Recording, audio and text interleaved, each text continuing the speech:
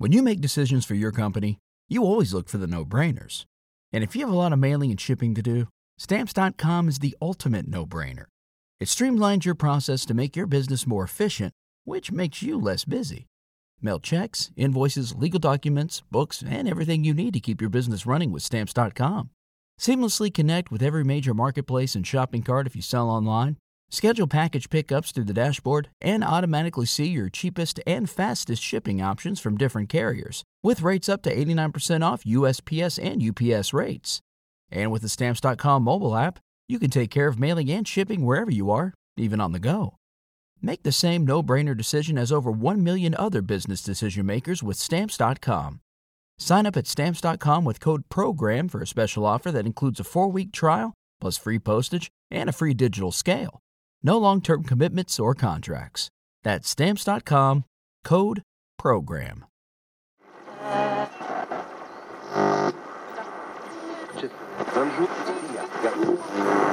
Every Sunday, Dad watched 60 Minutes come hell or high water. This one particular Sunday, 60 Minutes was doing a segment on the drug trade in Miami. They were showing the pallets of cocaine, the tables of cash, all that bullshit they were seizing, and Dad sat there locked into it like a motherfucker. Mom noticed the attention Dad was giving the TV, looks over at him and asks, "Ray, what is so damn interesting?" Dad glances over, "Shut the hell up a minute, Carolyn." Now, Mom was not used to that, so hell, it must be something pretty important, so she starts watching TV too.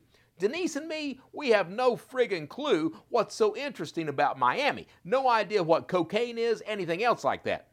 We know Mom and Dad are watching something important on TV, and we know to be quiet.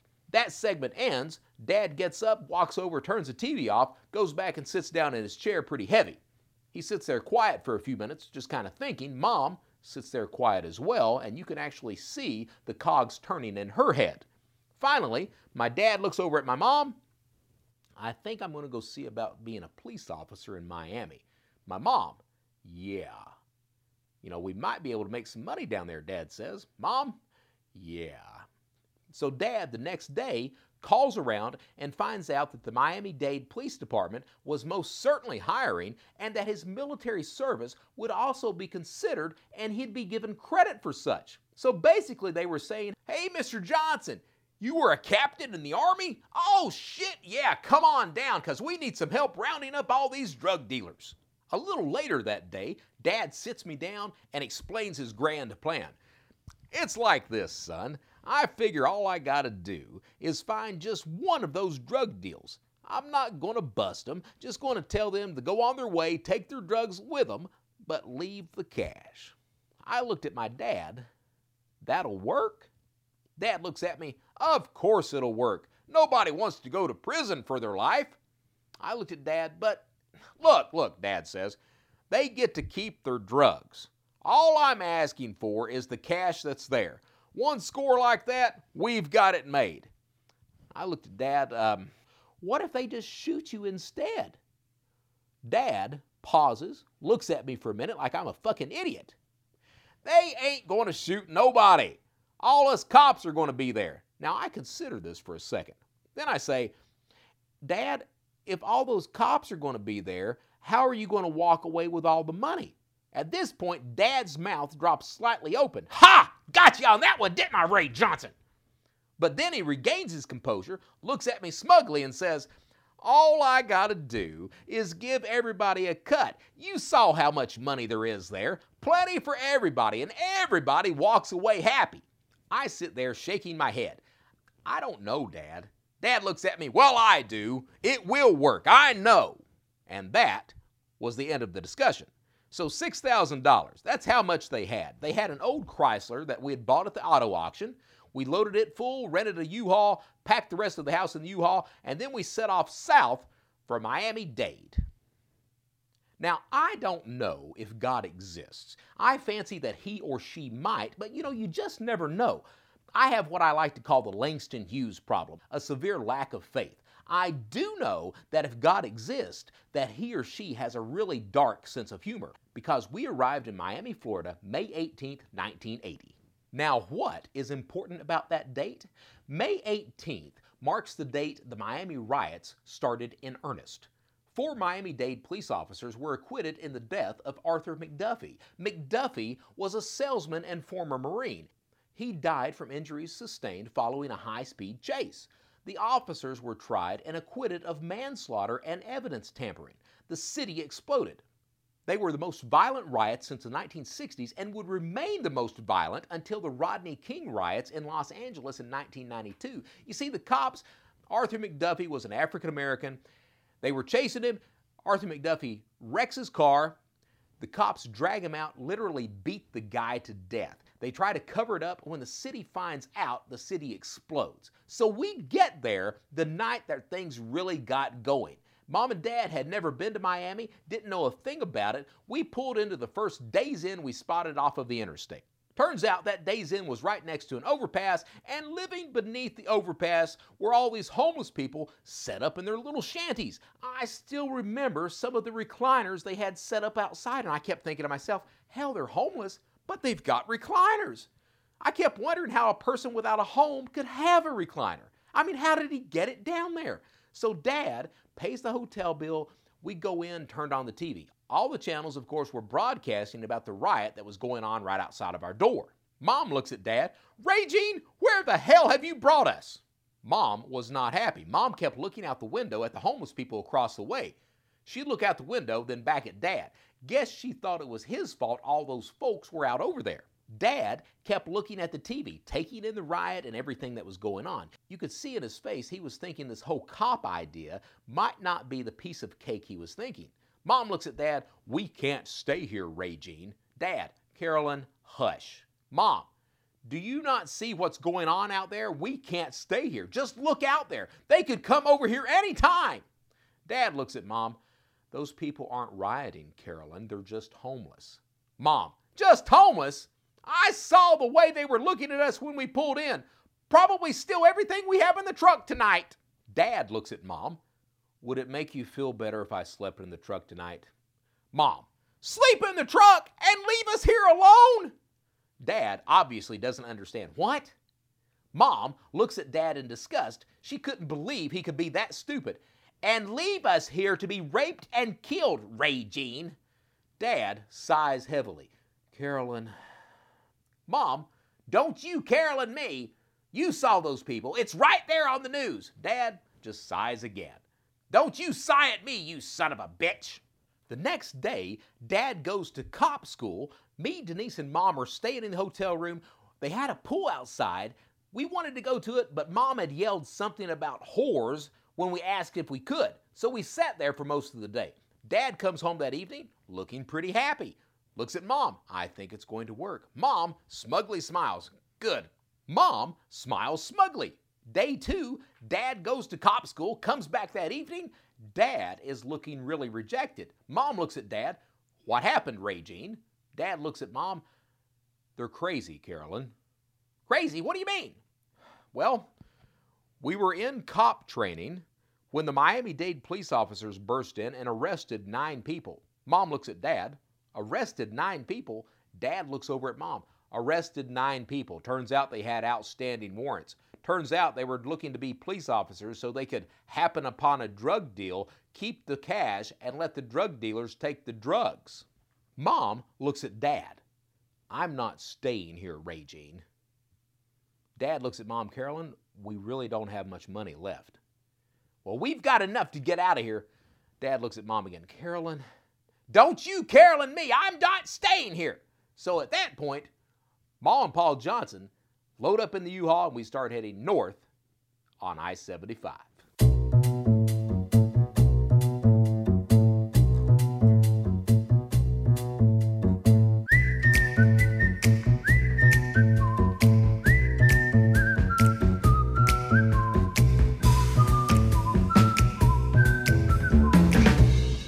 Welcome to this episode of the Angler Fish Podcast, where we visit the darkest corners of our online lives. I'm your host, Brett Johnson. The United States Secret Service called me the original internet godfather. How did I get that title? 39 felonies, a place on the United States Most Wanted list, an escape from prison, and I built the first organized cybercrime community, Shadow Crew. Shadow Crew was a precursor to today's darknet and darknet markets, and it laid the foundation for the way modern cybercrime channels still operate today. This first season of the Anglerfish podcast tells of my rise and fall as the world's first internet godfather. It's a fascinating story. You'll learn how cybercriminals think, how modern cybercrime came into being, and why it's so successful and hard to stop, and how I was able to turn from a life of crime to one of using the knowledge I acquired as a criminal to help protect others against the type of person I used to be.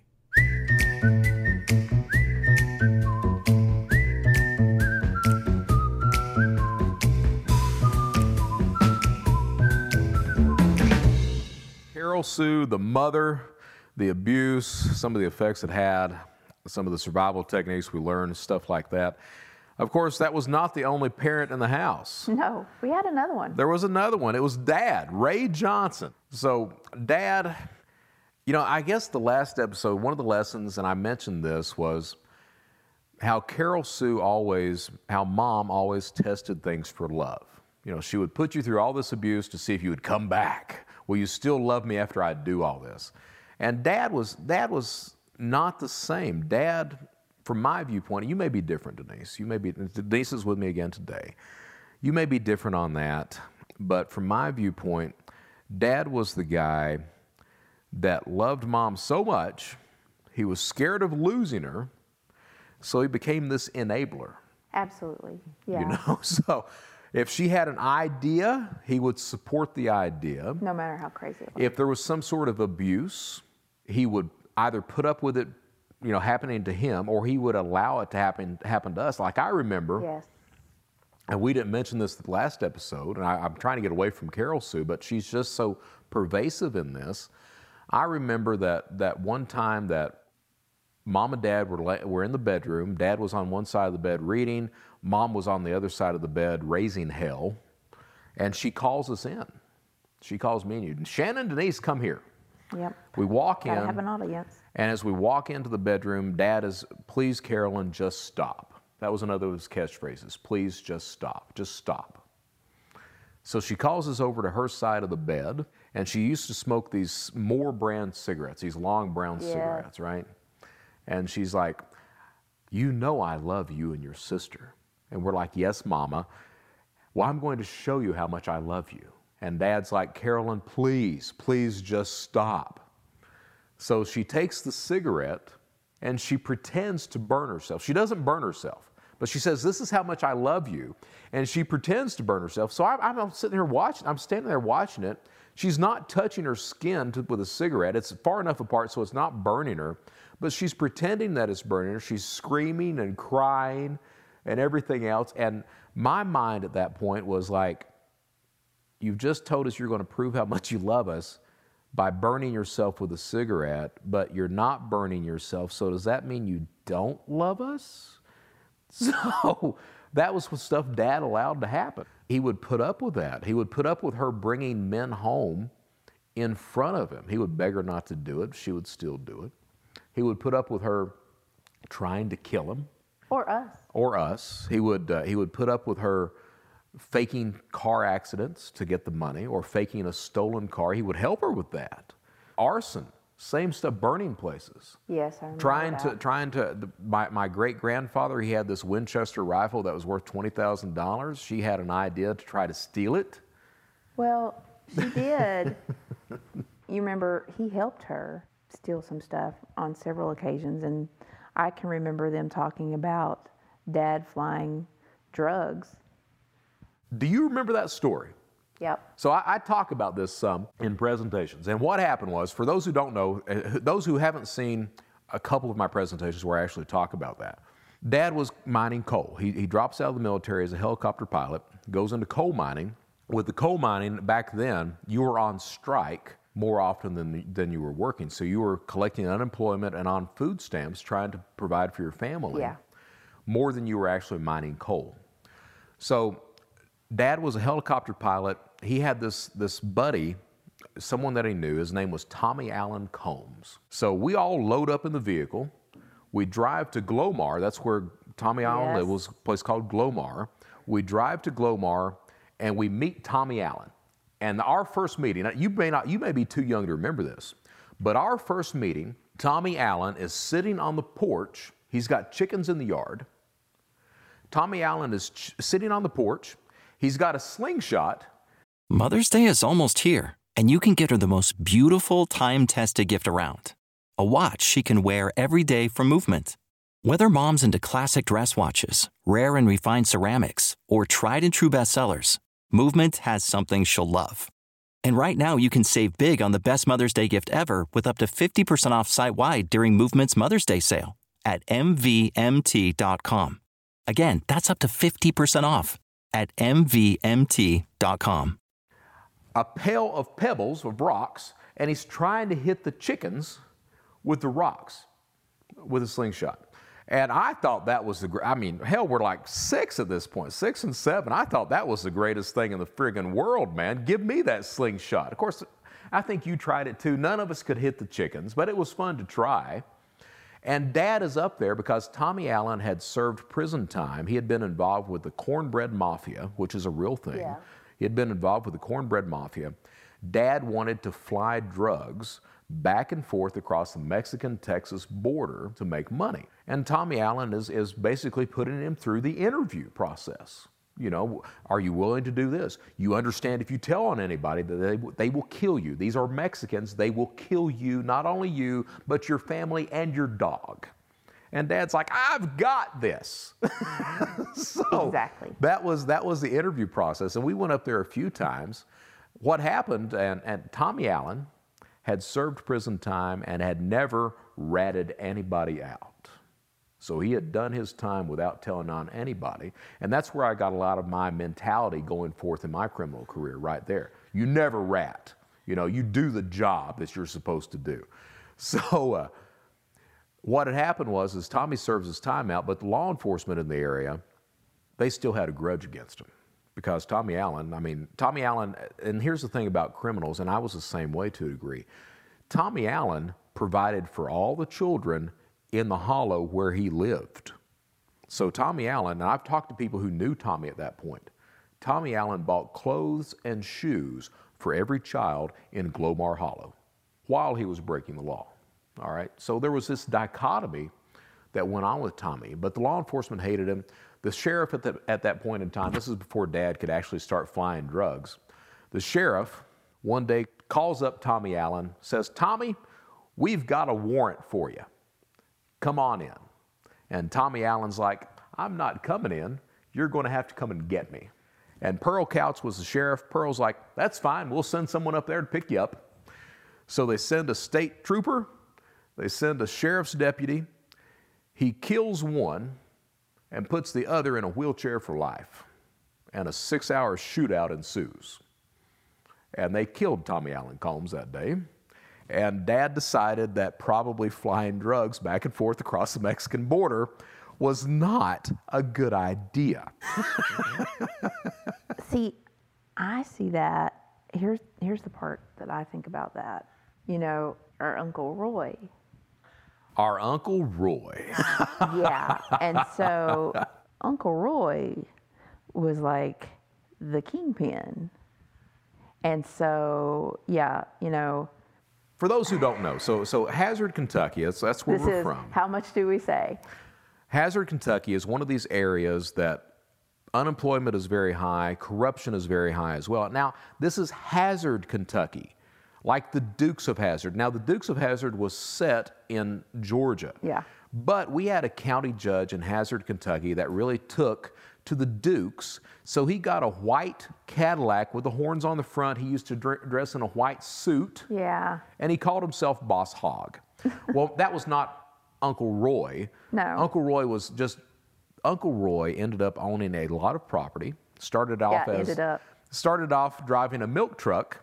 Right. For some way, I'm not saying how, but somehow he was able to go from driving a milk truck to becoming a huge multimillionaire. Right. Very influential in the... He owned a coal company and... Owned all kinds of stuff. He owned, the shopping center. Right. Ends up mysteriously being assassinated a few years ago. Him and his wife were assassination-style murder. Someone comes in the home, gets them down on their knees, blows their brains out. Right. A very assassination style, right?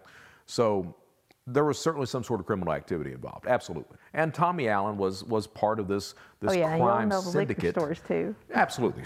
So Tommy Allen was part of that. Dad, of course, decides not to fly helicopters at that point. And this is the whole thing, we were still kind of going broke the entire time, right? Well, I think the thing was, you can't support a spending habit on, working a couple of weeks here and a couple of weeks there. The means was there, but there was always something else happening. There was always, Dad would try to work, but Mom wanted to be in Eastern Kentucky with her family. And I got to say it for Dad, and I know you hold a lot of anger toward him. I do. But the man, he tried his best to provide. He would work his ass off. He did. He tried his best to provide. Yes. I think the fault with Dad. He let her. Well, and he wasn't. Do that. I try to cover for the guy because I see it now as he was an abuse victim too. He was an adult, but he was an abuse victim, and he had never been through abuse like that before. And if you've never been through that, how do you know how you're going to handle it? Yeah, he couldn't break away from her. There was mental abuse, there was physical abuse. Well, she told him. She said she was going to drive him. Tried to murder him several times. Yeah, she said she was going to drive him to commit suicide. And then she would use us too, I'm sure, as leverage with him. Absolutely. And it was just constant. But he was responsible in my mind in that he knew what she was doing and he went along with it. You're right. And he let her do that. I mean, he saw her abusing us on a regular basis. And he did not stop her. He did not. He did not take us. Right. I think he because he was scared. There was never anybody. That's the kicker. Yeah. There was never anybody to save us. Yeah, he didn't save us. Never. And so that's what I blame him with. No, I understand that. And with me, I try to, and I think I have gotten to the point where I'm like, I understand you were, and I'm not asking you to get to that point. From my viewpoint, he was an abuse victim. He just simply didn't know what to do. If you look at abused women in those types of relationships, maybe that's what it was. They don't know what to do. They let the abuse go on. So that's my viewpoint. I don't think your viewpoint is wrong whatsoever. No, it's fine. The other big crime thing with Dad, and this is what I mentioned before, what got us to Panama City. And he did have that mentality too. He did. He had that tweak in him. Right. Here's what we're going to do. And isn't this a great idea? And so, and I think what you're alluding to is one night. So he went back. He gave up on flying drugs back and forth across the border. He goes back to mining coal, and this went on for a few more months, maybe up to a year. Then one night, he used to watch 60 Minutes all the time, and 60 Minutes had this segment on about the drug trafficking happening in Miami, Florida, and they were showing the pallets of cash, the tables of cocaine. And he's locked into it, man. I mean, he is locked into that segment. And my mom is like, damn, he's never paid attention to a segment like this before. So the segment ends, he looks over at Mom and he was like, I think I need to go down and be a cop in Miami, Florida. And it's like they were on the same page all of a sudden. My mom looks at him and she's like, that's a really good idea. Yep. So Mom had been working at the hospital, had faked a fall, had sued the hospital. They had given her a settlement of like $2,500 and then a lifetime check of $36 a month was what it was, something like that. So they take the settlement, which was like $2,500, they sell what they can in the house, which they round up like $4,000. They rent a U-Haul truck, put the rest of the shit in the truck, and we start heading south on I-75. We get in Miami, to Dade County, we get in Miami the night the Miami riots broke out. And I'm not sure you know what happened. I do remember. But the reason the riots had broken out, this black guy, Arthur McDuffie was his name. Several months prior to that night, he had been in a car chase. The cops had been chasing him on the highway. Arthur McDuffie had wrecked his car. The cops had dragged McDuffie out of the vehicle and literally beaten the guy to death. And then the cops had covered it up. So the riots break out when the truth comes out that, hey, they beat this guy to death. That happens, the news reports come out, the city explodes. We get down there that night. Yeah. Impeccable timing. Great timing. We stayed at a Days Inn that was located right across this underpass, and under the underpass were all these homeless people that lived. Yes, I remember that. So we could look out of our hotel window and see the homeless people. They had a pool. Was it a Days Inn? It was a Days Inn. I remember that, I remember thinking, this place is really shady. Oh yeah, because they had a pool. We weren't allowed to swim in the pool. And that was coming from us living in the basement. Absolutely. And we weren't allowed to swim in the pool because of all the homeless people. Mom was scared we would be raped. So we holed up in the hotel room. Dad goes to cop training the first day, comes back with this whole attitude of, oh yeah, this is going to work. And here was his plan, for those who don't know or can't get it. His plan was to happen upon a drug deal, let them keep the drugs, he would keep the cash, and we'd be set for life. And I pointed out to him, won't they just kill you? And he was like, no. And I was like, why not? Oh, they would never do that. So he goes to cop school the first day, comes back, oh, it'll work fine.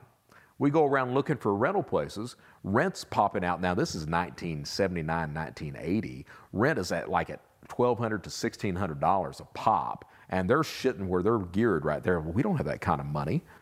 Dad goes to cop training the next day, comes back scared to death. We have to leave. Mom has already decided we have to leave because she thinks everyone's going to get raped by the homeless guys across the way. So what had happened with cop training, during the testing, the real Miami-Dade police officers come in and arrest 9 people for outstanding warrants who were trying to become police officers for probably the exact same reason that Dad was trying to become a police officer. So they decide that Miami is not for them. By this point, we're down on money. We've already ran out the mileage on the U-Haul, so it's 25 cents a mile for every single mile we're going from this point on. They start heading north on I-75. No idea where the hell they're going until they stop at a rest stop and they both get to talking and they remember they've spent spring break at Panama City Beach when they were children. That's what, that right there is what decided us on Panama City.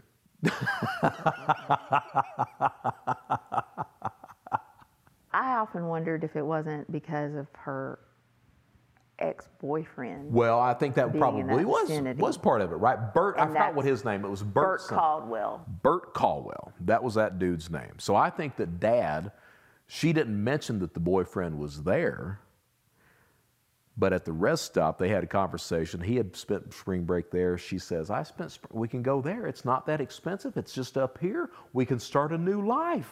So he gets there. We rent a place. I think we only had, by this point, they've got a couple of grand on them.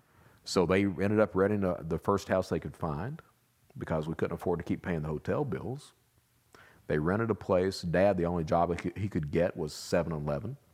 Mom gets a job as a nurse long enough to see Dad off to work, starts screwing around, seeing Bert Caldwell, all these other people, and then it goes from there. But that was, that was Dad, man. I mean, he worked really hard. He worked his ass off. He always tried to have a job, and he worked his ass off. He worked super hard. Yeah. I remember. Do you remember moving? Oh yeah. Every time we were in 3 different houses. Yep.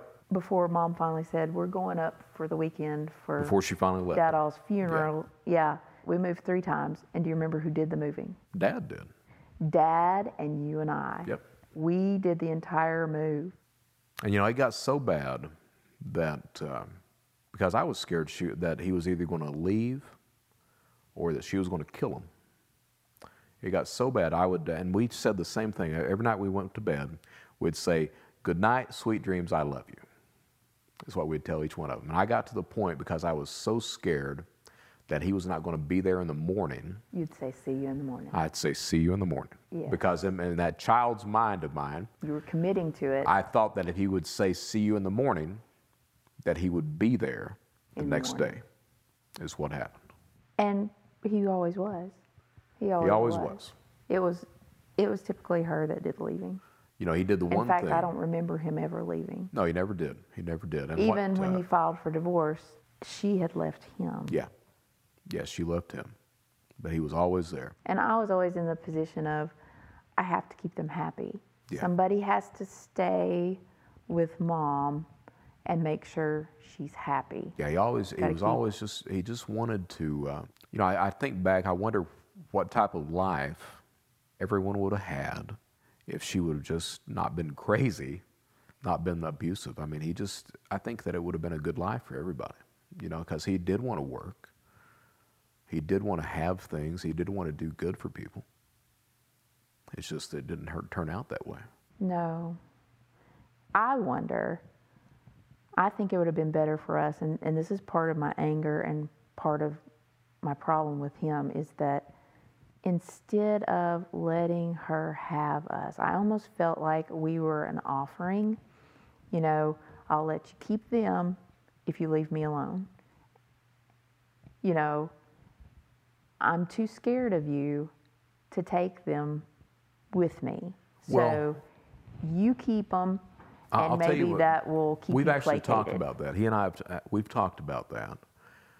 And the truth of the matter is that he didn't have the money To take us. to take us. So I think it's a little deeper than that. I think a lot of it, certainly because he didn't have any money. We were going completely broke, all right? So he couldn't take us. He couldn't physically support us at that point. Not only that, but at the same time, I view that through, how long it took to reconnect with him and everything. But I think that he viewed me and you through the frame of our mother.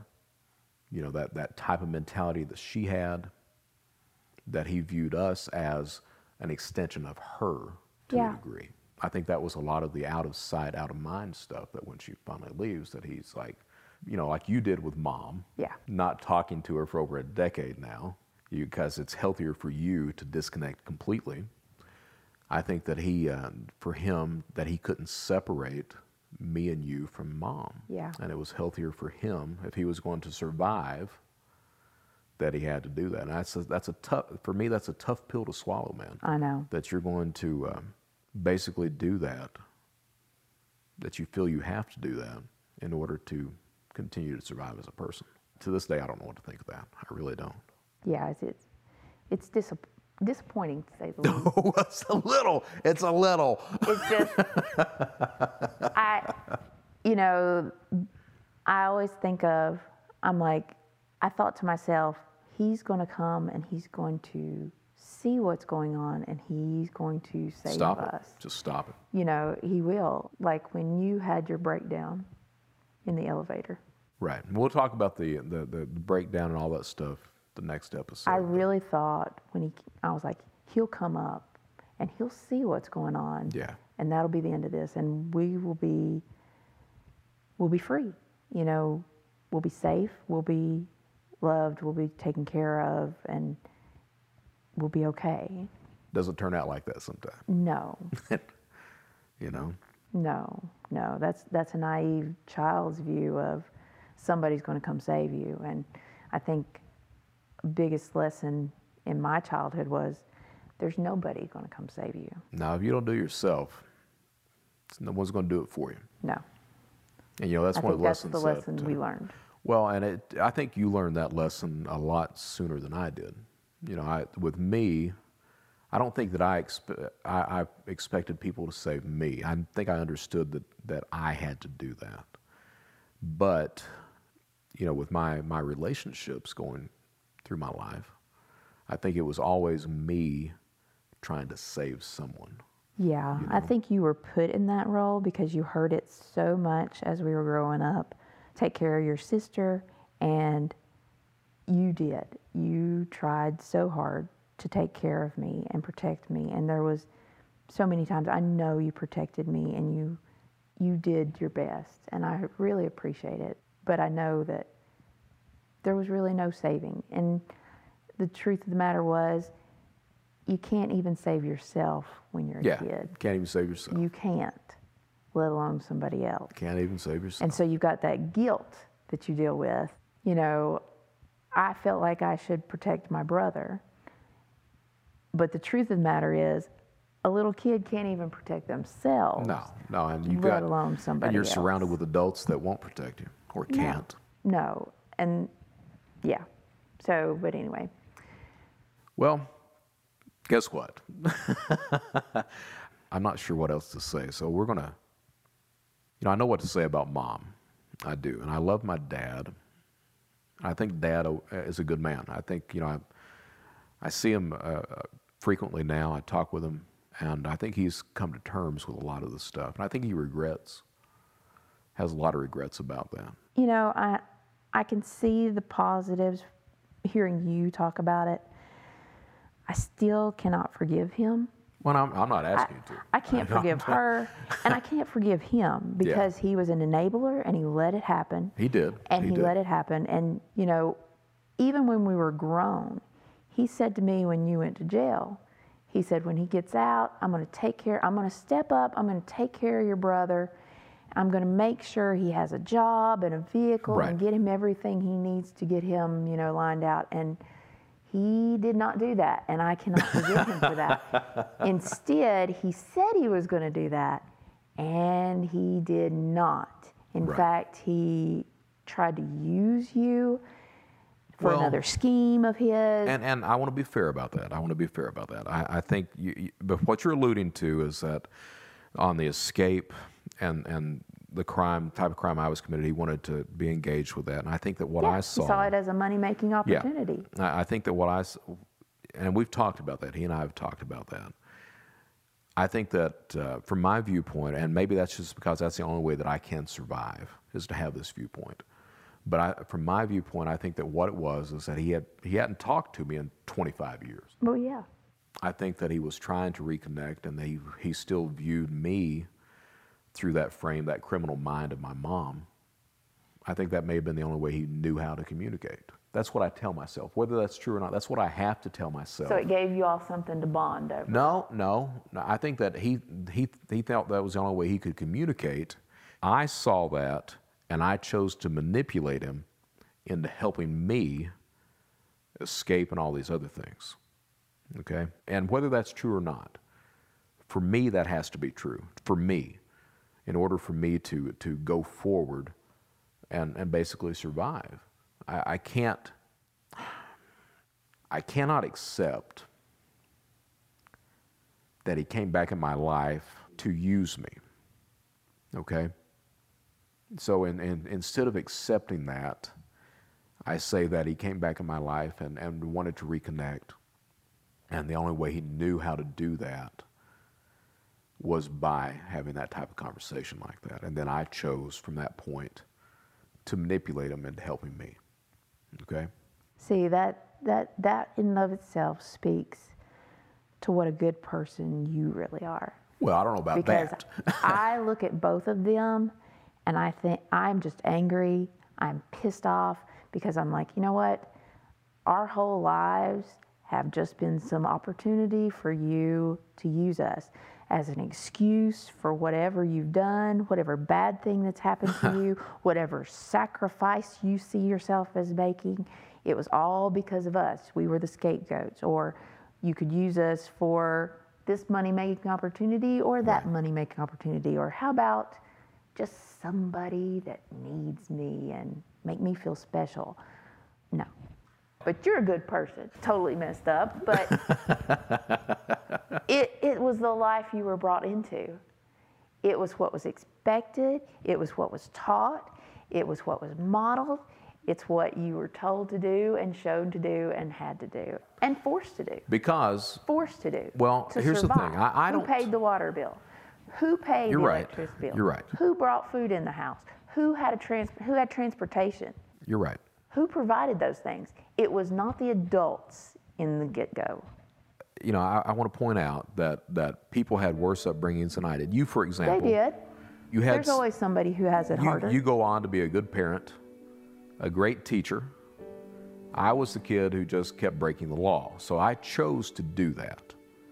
All right, that was my choice. But you were set up for that. The flaws were pointed out in you. You were manipulated from the time you were little. I can remember mom and dad, calling you into their bedroom multiple occasions, having you stripped down and criticizing like you weren't even there. Like they were looking at, I don't know, a car and what's wrong This car's here? a little overweight. Is that normal? Is that normal? Does that even look right? You know, what? Yeah. Who does that? No. As an adult, I look back on it, no, that was nowhere in the scope of normal.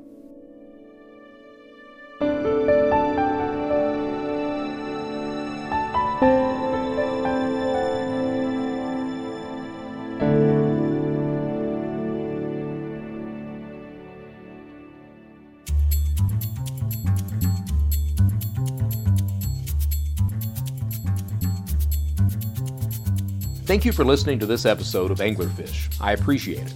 If you like it, please subscribe and drop me a line saying hello. Hello is always good. You can reach me direct at brettjohnson@anglerfish.com. That's Brett, B-R-E-T-T, Johnson, J-O-H-N-S-O-N, at Anglerfish, ANGLERPHISH.com. Please tell your friends about us, rate and review the Anglerfish podcast wherever you can. In the next few weeks, we'll be launching Season 2 of Anglerfish, which will examine the darkest corners of our online lives and what you need to do to remain safe. Please email me questions, comments, concerns, personal stories, and any topics you might like to hear discussed. That's Brett Johnson at anglerfish.com. Until next time, I'm your host, Brett Johnson. Stay safe, stay secure, and stay vigilant.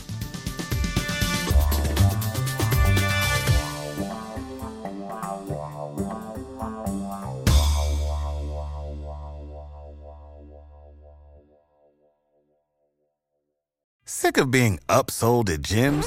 My guy, you're currently a base member? For $90 more, I can upgrade you to our Shred membership. For $130 more, you'll be a Swole member. And for just $300 more, you'll reach Sweat Platinum. At Planet Fitness, you'll get energy without the upsell. Never pushy, always free fitness training and equipment for every workout. It's fitness that fits your budget. Join Planet Fitness for just $1 down and $10 a month. Cancel anytime. Deal ends Friday, May 10th. See Home Club for details.